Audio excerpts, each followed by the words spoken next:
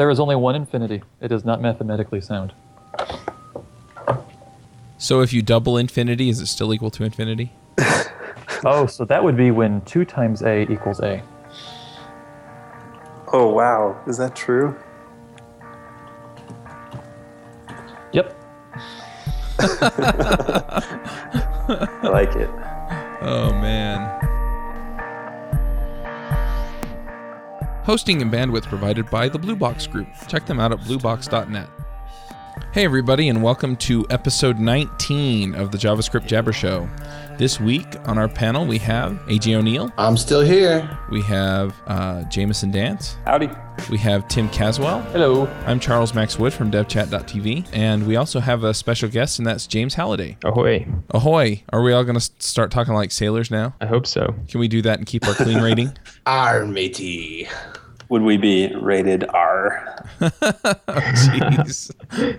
All right. So, James, why don't you introduce yourself, and then we'll start talking about Browserify and friends. Sure. So I'm James, or Substack, and I don't know. I've written some modules.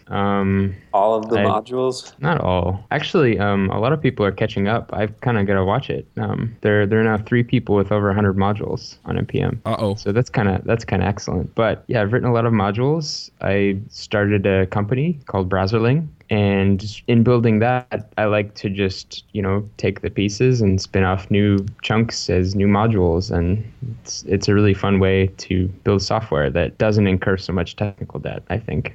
You're also on the NodeUp podcast quite a bit, right? I don't think we've ever talked about NodeUp on here. It's a great podcast about Node. It's really good. Yeah. I should listen to it. Yeah, I've been on there quite a bit, and Isaac is on there too, and a bunch of other folks. Are they okay with you cheating on them on here? Well, I wasn't on the last one, so They're going to send a private investigator after you. Yeah. No, it's all good. Yeah, when that private investigator catches up with you, I want to see those photos, through the window at night. They'd probably be pretty boring, just a computer screen. I don't know. Yeah, that blue glow. All right, so Browserify, I had a look at it. It seems pretty interesting. Let me see if I get the specifics right, and then you can tell me that I'm wrong. But what it looks like is a way to include JavaScript libraries into the browser using Node, and I guess it uses the require and then pulls those files in and kind of compiles a larger file with all the dependencies in it? Yeah, that's mostly right.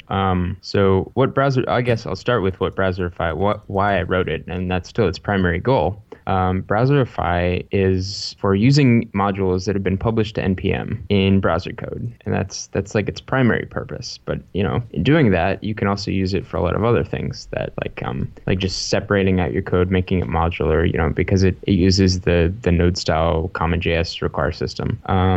So, I mean, the neat thing about how Browserify works is you don't really have to tell it very much. You can just give it a file to start with, like a main.js or something, and Browserify will walk the dependency graph of that file, and it'll include all of the subdependencies that it needs to when it analyzes all the require statements. And it does that actually by walking the AST of all of the programs recursively. Okay, so it seems like this is kind of aimed at making them available in the browser. Does this work for Node libraries as well?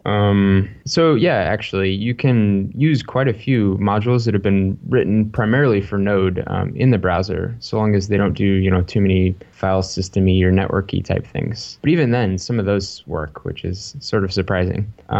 So I think the real niche that Browserify is targeted towards is we have this giant 11,000 module gigantic source of value that lives online, and it's really easy to install things from. And so what Browserify lets you do is you can take all of those modules and just use them in your browser code, even though they might have been written for Node. So do you ever run into problems with maybe libraries that you're pulling into the browser that don't have a compatibility with the browser, or calling things that are only available in Node?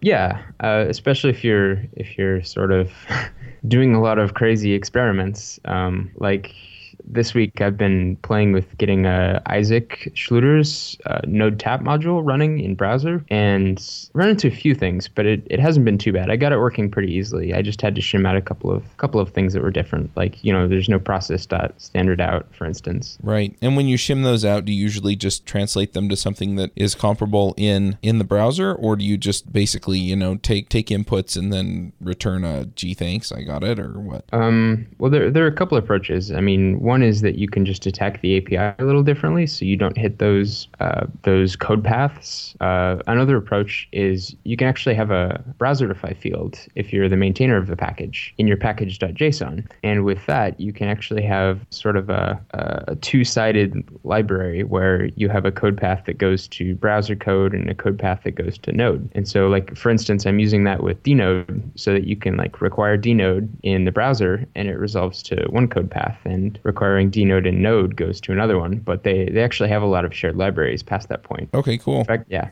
So is there a real difference then between libraries that are designed to run in the browser versus the ones that are designed to run in Node? Designed. Well, I mean... Well, or built, I guess, but yeah. Right. Stuff that's been written specifically for the browser, like stuff that does DOM manipulation, usually won't work in Node. And there are actually quite a few libraries now that are like that, which is kind of neat because, they're just piggybacking on top of NPM, which is this wonderful distribution channel for getting code out, not having to, copy it or remember some URL. I can't think of too much code that's just written for the browser that is taken back to Node. But if you do it the CommonJS style, some of that stuff will just work, so long as it doesn't touch the DOM or the window object or anything silly like that. Right. So it seems like Browserify is geared towards people who write code in Node who also want to do stuff in the browser. And then there's a bunch of other package managers that do stuff with AMD. And I feel like AMD is kind of more geared towards people who have been writing JavaScript in the browser for a while and don't come from Node. Is that how you feel too? I mean, it seems like if you write Node, you're much more likely to use a CommonJS style thing than an AMD style thing. Yeah, I would say that's generally pretty accurate. That's sort of why I wrote it, right? I wanted to write code in the Node style and use modules from NPM that are all written in the Node style. And, not having done a whole lot of AMD stuff, or not any actually, before writing Browserify, that didn't really even inform my initial design vector, I guess. Of course, now I know a whole lot more about it, and there actually might be some ways in which you could take like a loader and bolt it onto Browserify that's AMD based, for instance, but haven't done much work with that quite yet. Is that something you want to do? I mean, do you want to make it so it could work with AMD modules or something? Well, I wouldn't mind having it work with certain kinds of, certain like the AMD loaders, I think would be a much better way to interface with AMD libraries than, say, adopting the define syntax. And what do you mean kind of say AMD loaders? Most AMD libraries are split up into separate packages. You have the loader, which does all the asynchronous requests and puts them in a blob or whatever they do. And the other part is just I guess there are a few things, but just sort of the defining syntax. Like you put this thing in top of your code and this thing at the bottom. I'm not too keen on that part of it so much, where you're writing, like you're manually specifying your dependency list. That seems like something that the computer should be doing for us. Mm-hmm. But I'm not so opposed to some of the stuff in AMD, because I think it could work really cleanly with Browserify, and people wouldn't really have to care that they were using AMD necessarily if it's done in a particular way. I guess that question is really like, do you want Browserify to take over the world? Like instead of just for the people that want to write code like Node, do you want it to be the package manager to rule all package managers? Well, it's not a package manager. I mean, all it does is the loader, I guess.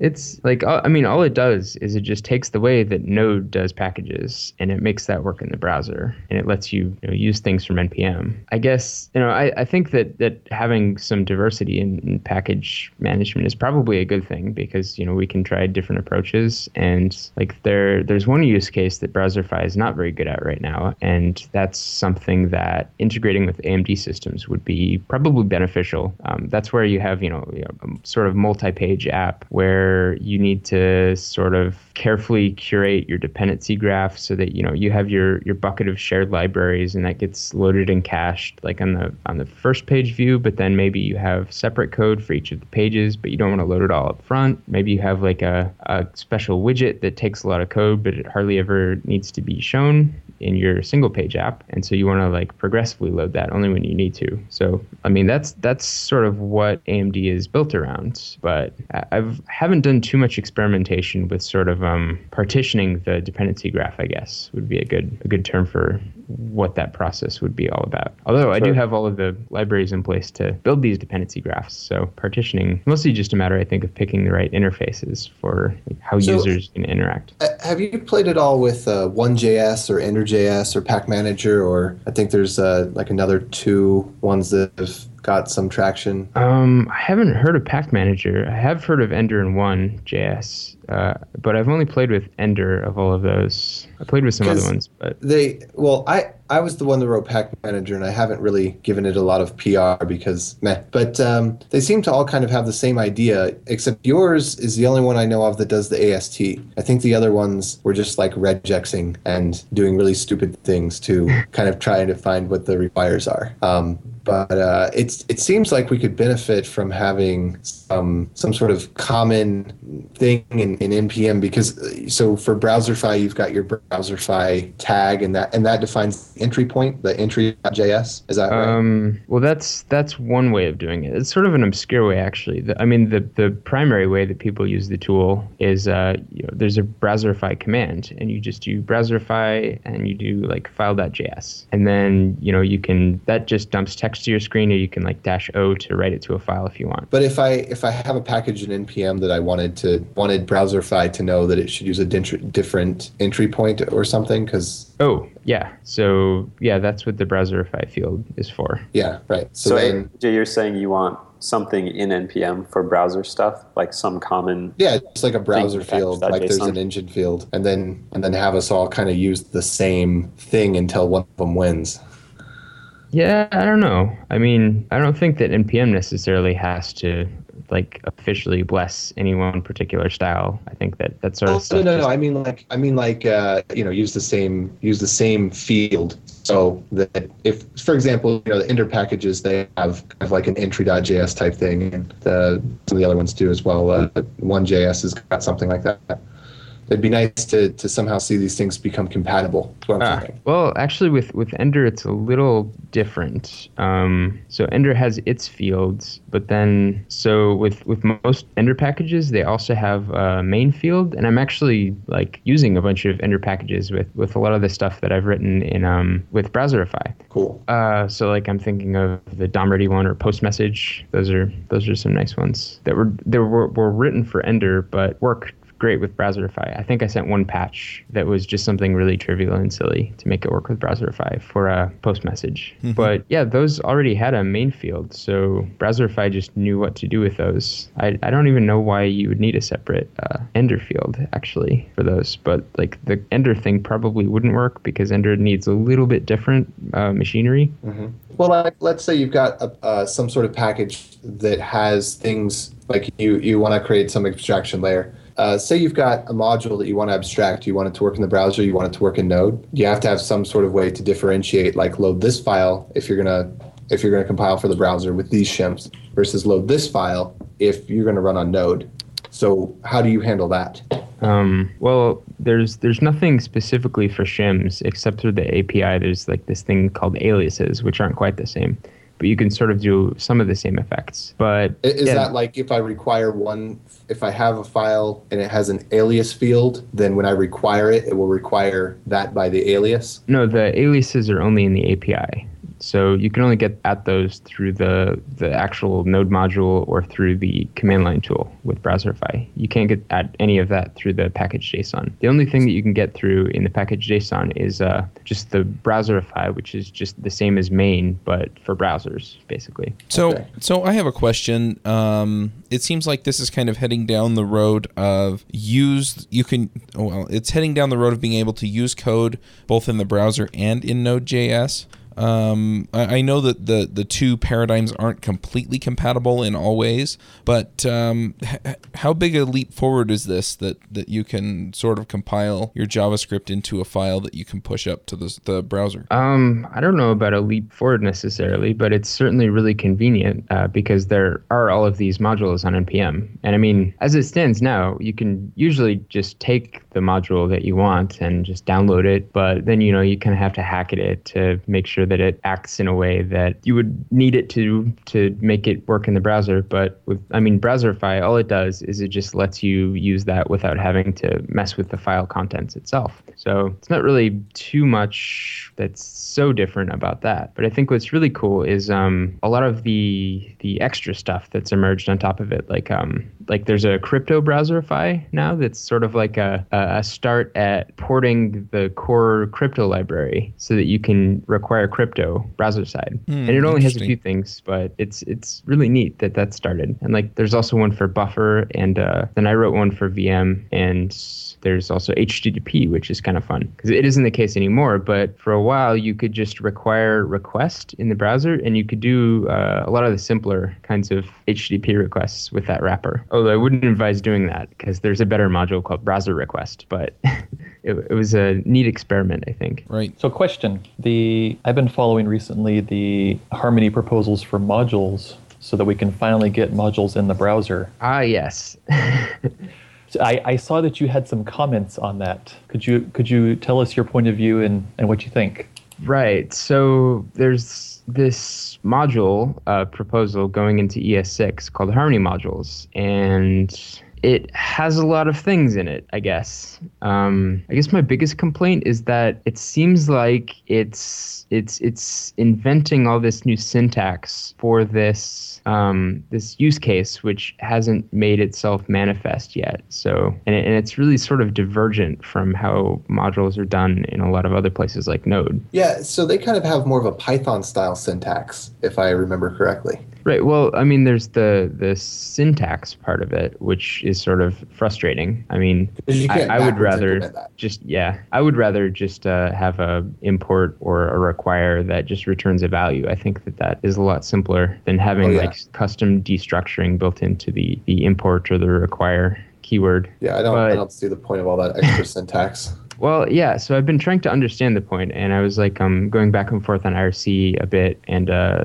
reading some mailing list posts with D. Herman and Brendan Eich. And I guess one of the big reasons why they want, there are a few of them, but one of the big ones is that there's this sort of nebulous idea that they want to have some sort of macro system for JavaScript, and that wouldn't work well with just a really dynamic CommonJS style export system. They need some staticness in there. And then I guess one of the other points was that they eventually want to be able to interface with libraries written for static languages like C or Java from JavaScript. But I guess I don't quite understand how that necessarily entails having this sort of static exporty thing. And there are a couple of just things that really bug me about the export syntax too. There's this thing added to export, it's export this, and you put parens around it, and that's this special case for doing a jQuery style export where it's just a single function. And it just seems really foreign to how it happens in Node typically, because in Node, I mean, probably most of the new packages, or at least the packages that I come across, are just a single export. And that's sort of becoming the default case. And it's just weird, I guess, to see this other, it's still JavaScript, but it's coming from this completely other direction where that use case is sort of this bizarre novelty that it's interesting. Is sort of accommodate, but from afar. It's not really embraced, I think, to the extent that it should be. So one question that I have about this, and this comes out of some ignorance about what you guys are talking about, but if they make this change to ECMAScript and Node does modules in a slightly different way, is Node going to have to change the way it does this to adapt to that? Or Yeah, that's the plan. The plan is that whatever does become in the language, Node will adopt just to be sane, as long as it's usable. right? I mean, the only reason Node What is if it's not usable? Well, I don't know. There are 11,000 Hopefully it won't get packages in if on it's not NPM. usable. Right, I mean, we're and- not going to rewrite all of them. There's going to be some compatibility shim. Right, at and the this very least. Yeah, and we can probably preserve the old module system just fine. Yeah, I guess the plus side of that is if the new module system is really terrible and everybody hates it, then we can just keep using the old one, tacitly support the new stuff. I talked with Isaac and others yesterday, and we ended up with a proposal that was completely syntax backwards compatible, or at least I did. I don't know who agreed with me, but Yeah, basically, I read that one. But basically, it looks like what we have in Node today, except you return your value instead of exporting it. And for Node, it would be a very minor change. But it has baked in the asynchronous load and everything the browser needs. It just doesn't handle cyclic dependencies as well as some people would like. Cyclic Yeah. dependencies meaning library So- A depends on B and B depends on A. Right, but libraries don't do that. That's not the problem. So I have an application, and I have many modules inside my application, and it's very often that there's mutual dependencies within an application. Okay. Because, I mean, code logic just jumps around. And the one particular case that I saw was you have module A that's even, module B that's foo, or even and odd, and they're implemented by just calling each other back and forth in kind of this coroutine style fashion. And the trick to that is that A requires B, but doesn't export its value until after it's resolved to B, but B requires A. And so that's really hard to implement at the package level. Okay.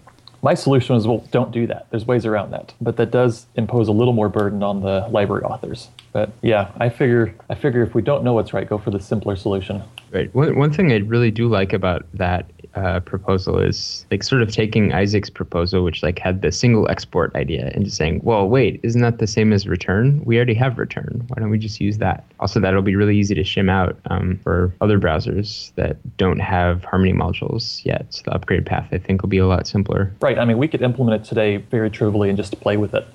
Not so much with the Harmony proposal. That requires massive syntax changes. Yeah, am I the only one that finds it ironic that we're talking about disharmony over the harmony? Well, I think it's really clear that a module system in JavaScript would be really cool, but it just seems like there's a lot of debate on the right way to do it. So, and some people are taking the debate as saying we don't want one. I mean, I would love one built into JavaScript that would be the same in the browser and Node, but I don't know that. I think what we need here is a weighted coin. We take all the packages that are already done with CommonJS and we weight the coin with that side. We take the packages that are already done with AMD and we weight it on that side. Maybe it's a 3-sided die, actually. It's going to be like a 1,000-sided die. It's going to be a circle, like it's a sphere, basically.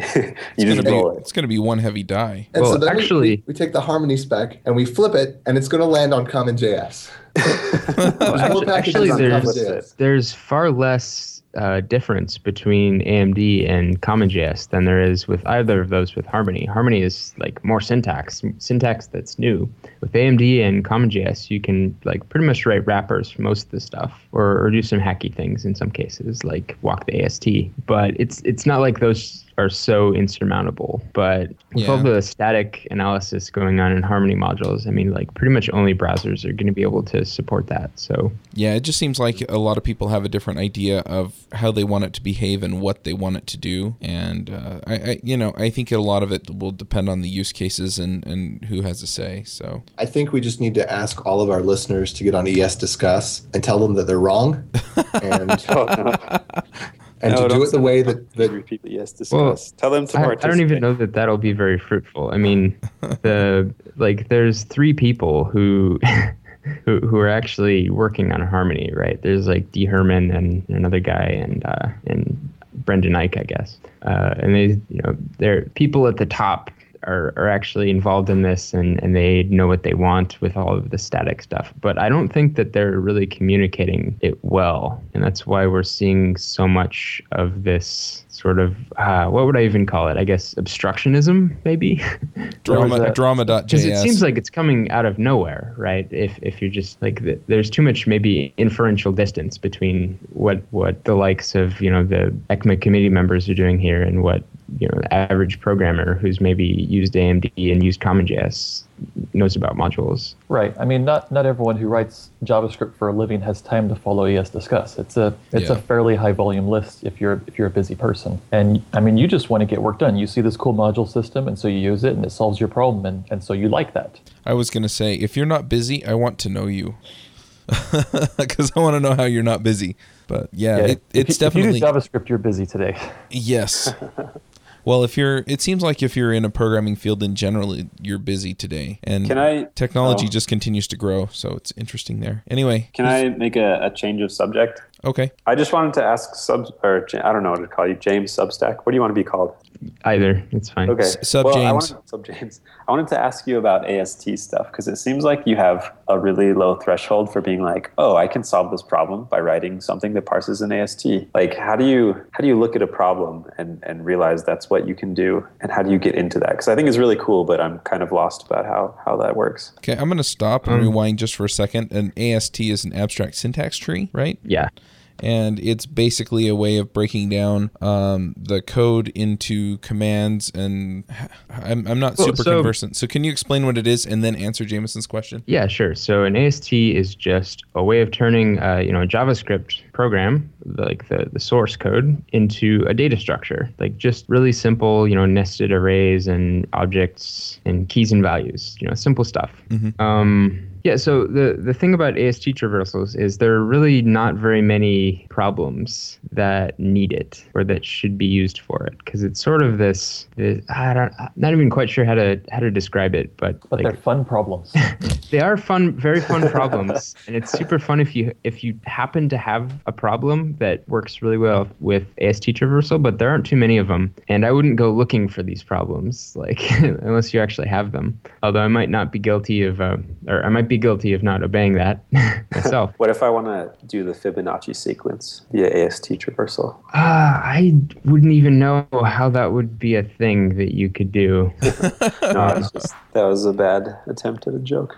So something that AST traversals are good at is like anywhere where you need to do things to JavaScript source, or anything that seems like it would be impossible because just the language doesn't allow you to do something. So like for instance, with an AST traversal, you could write a program that takes a function and just toStrings it, and then like looks at all of the lexicals defined inside of it, and like rewrites the source so that you can get out all of the lexicals that are defined inside, so all the var statements and whatnot. Or you could like analyze a source for all the global defines. So you could write your own JSLint. Yeah, you could write your own JSLint for sure. Or like I'm using it to analyze source trees for require statements. You can use it to like pull out comments and pair them up with functions. So if you want to write like a documentation generator, AST would be a good fit for that, I think.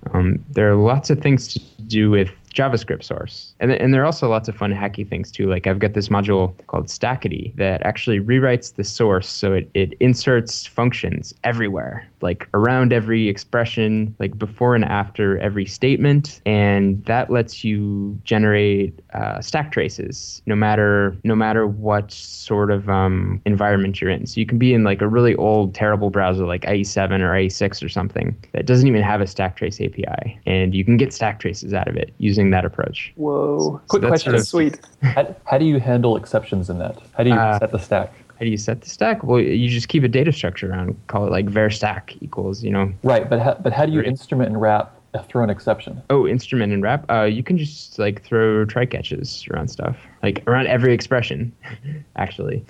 Oh, I see, and then just rethrow them and ew.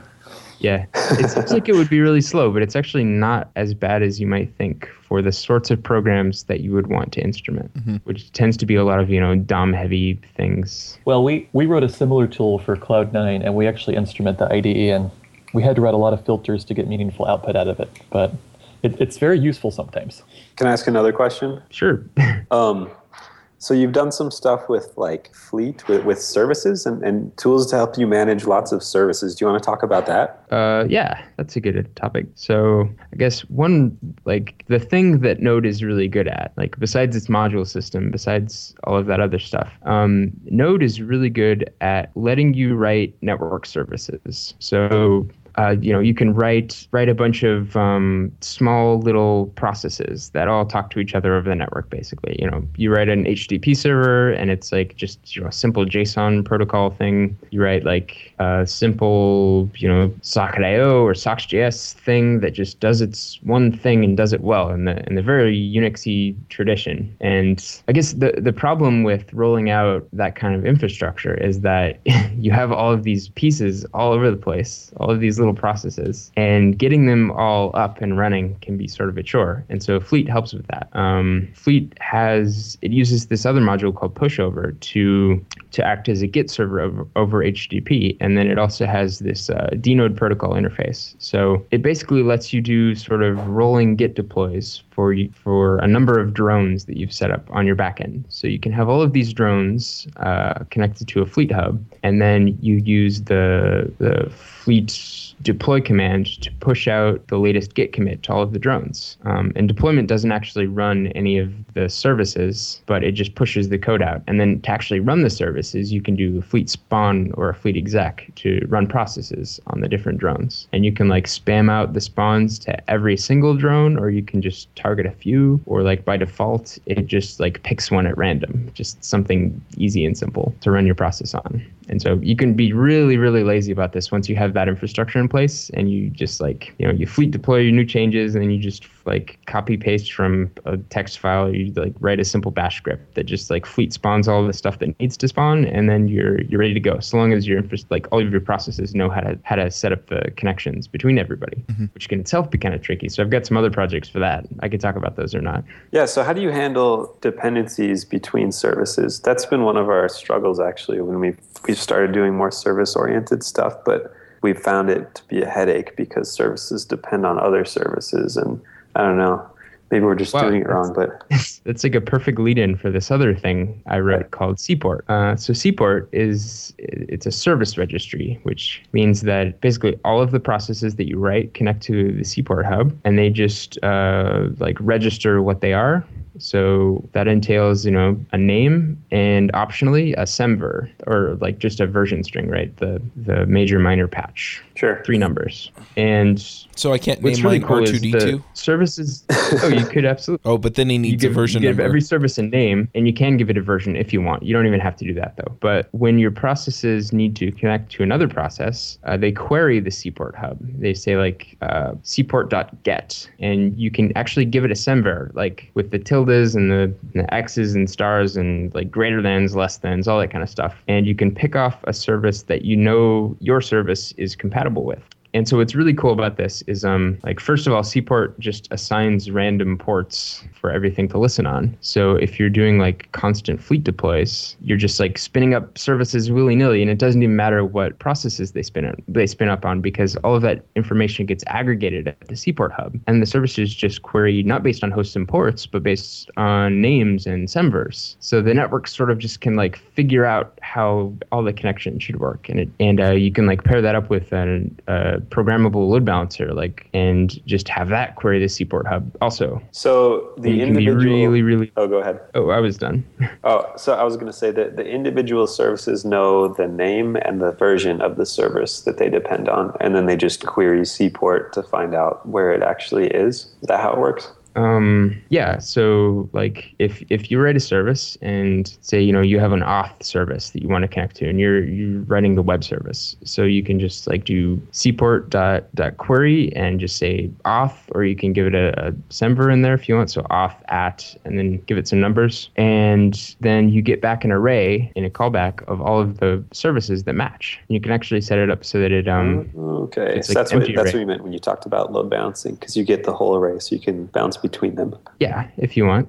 Or like you can call just like seaport.get. And the cool thing about that function is if there aren't any services available, it'll just wait until there is a service available, and it'll listen for changes, and it'll fire that when something is available. So you can just like spin up all of your services in a just completely random order, and so long as you're running everything eventually, then all of the services will just connect to each other and be operable. That's sweet. Do you know of other people that are using this? I assume you're using it for BrowserLink, but do you know of other people that are using this in the wild? Well, like the people sending me pull requests.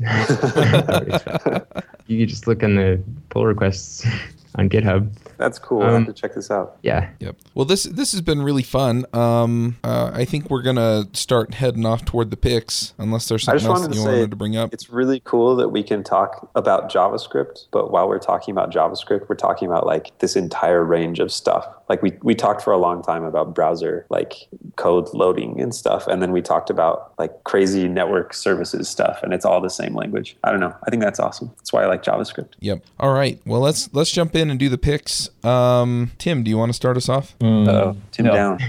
Oh no, Tim's there. Still thinking. I can go. Okay, go. So my first pick is a band called The Deer Hunter. There are actually two bands called The Deer Hunter. This one's the DEAR Hunter. It's like melodramatic. I don't know how to explain it. It's kind of like sort of prog rock a little bit, but they've released this series of albums that's all about the same storyline. So it's kind of cool to see it evolve. It's really good stuff. And then my other pick is the Meet the Pyro video that Valve released from Team Fortress 2. I don't know if you guys are gamers at all, but Valve is a cool company. They have this cool game called Team Fortress 2, and they've been updating it continuously since like 2007. It's a really old game, but they keep releasing new stuff for it, and they also have videos for each of the characters in it, and they're pretty great. So those are my picks, just those two. All right, AJ, what are your picks? First of all, I'm going to pick Interpreted Dance, a blog by Jameson Oh, Dance, jeez. hosted at jamesondance.com. I love that guy. It's also hosted at interpreteddance.com. How did you get that one? I bought it. It was open. Oh, I guess it's interpretive dance. That's the... Yeah, that's the hard one. Yeah. That's a real thing. Interpreted dance is not a real thing. It is now. I'm not proud of much else about it, though. Yep. Sorry, that was my phone. So then another thing is I saw the movie Brave. I liked it. It was good. That's Cool. all. The movie Brave, then. All right. Yeah, my kids like that one. I haven't seen it yet, though, so hopefully soon. Tim, do you have any picks for us? Yes. So somewhat JavaScript related. I recently ran across a really nice blog post explaining the entire graphic stack in Linux and X and GL and EGL and all this cool stuff. And one of the things I've always tried to do with Node is write desktop apps in Node. I mean, one of the last times I spent some time with James was at Node. What was the name of that contest? Knockout. And I was writing WebGL bindings for Node. Huh. So you can do browser stuff, you can do network stuff, and now you can do graphical games. And so this article explains really well how all that integrates together and makes it a lot easier to get started in that area, because graphics are incredibly complicated once you get into hardware accelerated stuff and cross-platform. Nice. That sounds really cool. All right. Well, I'll go ahead and then we'll have James do some picks. My first pick this Tuesday was the primary election here in Utah. And I know we're now past the primary elections because Utah is one of the last ones. But I just really want to encourage everybody to go out and vote. One thing that I noticed was a lot of people were complaining about Orrin Hatch, who is the senator here in Utah. He's actually one of the senators that sponsored PIP, which doesn't make me happy with him. But anyway, I heard a lot of people complaining about him, but when it came down to the primary election, he actually came out with a 66% to 33% or 34% win over the other guy that was running against him. And, you know, if you want to see changes, if you want to make a difference, then you need to get involved in the political process. And so I just want to encourage everybody to do that. We have the general election here in the United States coming up in November. You know, other countries also have opportunities to shape the way that technology works where they live. And so just go get involved. Be involved, you know, get involved in the political parties that are in your country and make sure that technology has the right voice so that we don't have crazy, stupid stuff getting passed as laws. The other pick that I have, I've been watching Heroes on Netflix. I think we watched the first 2 seasons, my wife and I did, when it was coming onto TV, and really enjoyed it, but it kind of started to, I don't know, we didn't enjoy it as much after that. And so anyway, really, really enjoying the first season again. It was good enough to where I actually wanted to watch it again. And one other pick that I'm also going to pick off of Netflix and stuff is No Ordinary Family, which is an ABC series. And just, again, really, really enjoyed that. It only aired for one season and then they canceled it, but I thought it was pretty good. So if you kind of like the superhero type shows, then this is something that you probably want to watch. And I think that's it. James, what are your picks? So I've got two related things. So the first one is a music video by Disaster Radio that came out recently called Drop the Bomb. It's sort of this like post-apocalyptic lo-fi kind of retro future with mutants and vending machines and fun stuff. And one of the guys in the video, and he did a lot of editing for it, I know, and he's like stayed at my house when he was in the US. He's Dominic Tarr, who wrote my second pick, which is a module that Dominic just wrote like this week called MuxDmux, which is really cool because it lets you take a single stream. Like, for instance, say you're in the browser and you have just a single WebSocket to pass everything through. With MuxDmux, you can actually take multiple streams and pipe them through that one stream, like the muxing. And then on the other end, you can actually demux them. You can take the single stream and like break it back out into multiple streams. Oh, interesting. Yeah. So it's really great if you just only have a single stream for whatever reason and you need to pass multiple things through it. Yeah. All right. Sounds great. Well, let's go ahead and wrap this up. I don't know if we have any announcements next week. I'm not going to be recording any podcasts. So it's the 4th of July here in the United States. So I'm sorry to you international folks, but yeah, we're not going to have episodes next week, but we will be back on the 12th. What? We've got fireworks to shoot off. We can't podcast. That's right. Well, I'm going to be out of town, so it's just kind of a pain to make it work. And eventually I'll get to the point where I can. But anyway, other than that, I don't think there are any other announcements. So just keep an eye out, and we'll talk to you all in a couple weeks.